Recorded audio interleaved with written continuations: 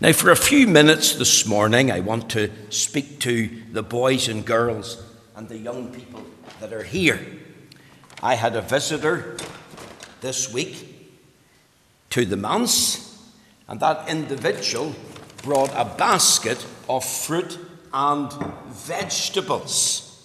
Now, of course, I love fruit and vegetables, and especially love fruit.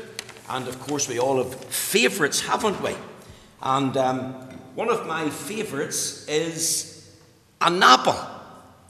And that got me thinking, as I looked at this basket of fruit with tomatoes and apples and oranges and other things there, I was thinking of the word apple.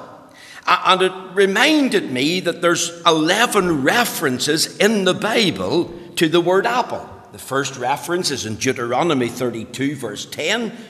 And the last reference is in Zechariah 2 and 8. It's interesting that there's no mention of the word apple in the New Testament. And here's one of those references, boys and girls. Now, are you listening? You'll find it in Psalm 17, and it's in the verse 8. And David said, this was a prayer, "Keep me as the apple of thine eye." Think of that. Keep me as the apple of thine eye. Now, I want you to think of this. 3 things about the apple very quickly. The commonality of the apple. There's many different varieties of apples. And my favourite, of course, is the Pink Lady. And they're very expensive. I think they're about 40 pence for each one. They're crunchy, they're juicy, and they're sweet. And of course, when we think of apples and their variety, they come in different sizes, different colours, and they have different uses. Some are for eating, like the Pink Ladies. Others are for cooking and baking. Think about an apple tart. Think about your apple juice that you get with your breakfast. But do you know that apples have one thing in common? Despite the different size and colour and use, they have one thing in common. And I have borrowed this from Rosie's kitchen. And I'm going to see, hopefully without breaking this plate. Yes. Okay? I'm going to show you what it is. And you can taste this apple afterwards, because it's very nice. Okay? Does anybody know what that is? Any boy or girl? Yes, Gabby? The core of the apple. You see, every apple, boys and girls, young people, every apple has a core. And the core is a hard, tasteless thing. You don't eat the core.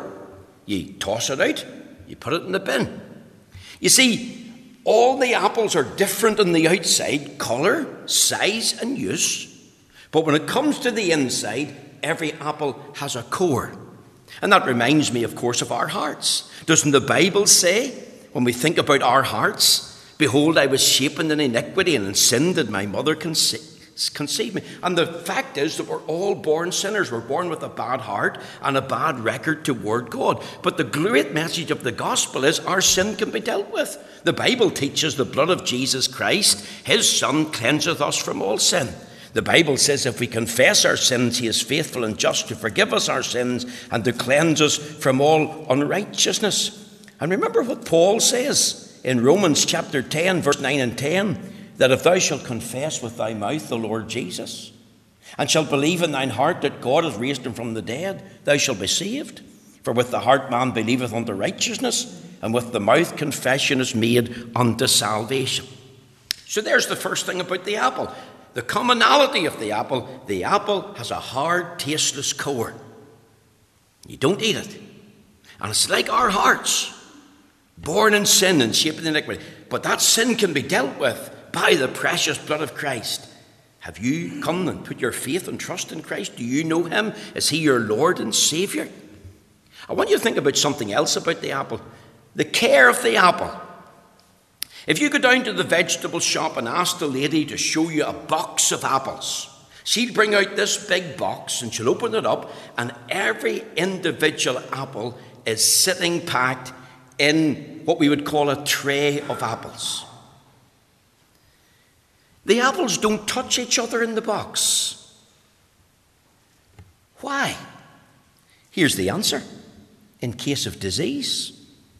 If you get a bad apple in that box, and that bad apple was touching the other apples, that other apple would be affected, and it would be diseased as well. And that brought me to think about our company. You've heard of the expression, boys and girls and young people, so-and-so's a rotten apple. And aren't there many ungodly young boys and girls in the world today who, because of their heart of sin, are into drink and into drugs and into parties and rock and roll and gambling and many other sins? And of course, if you were to bite into a rotten apple, suppose I had brought a rotten apple out of the basket, and there was none in it, by the way, but suppose I had a rotten apple and asked you to bite into it this morning, it would be like rotten flesh, and you would spit it out and say, that apple's rotten, Mr. McLaughlin, how could I eat that there? Well, you think of a person who influences you to sin, who puts peer pressure onto you.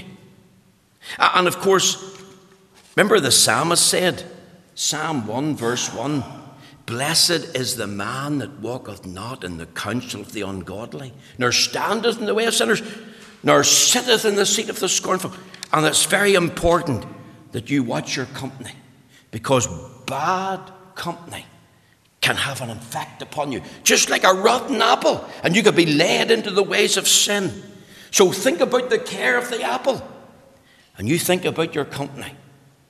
And I would encourage you to choose Christian company and stay away from the pubs and the clubs and the offer to drink or the offer of drugs.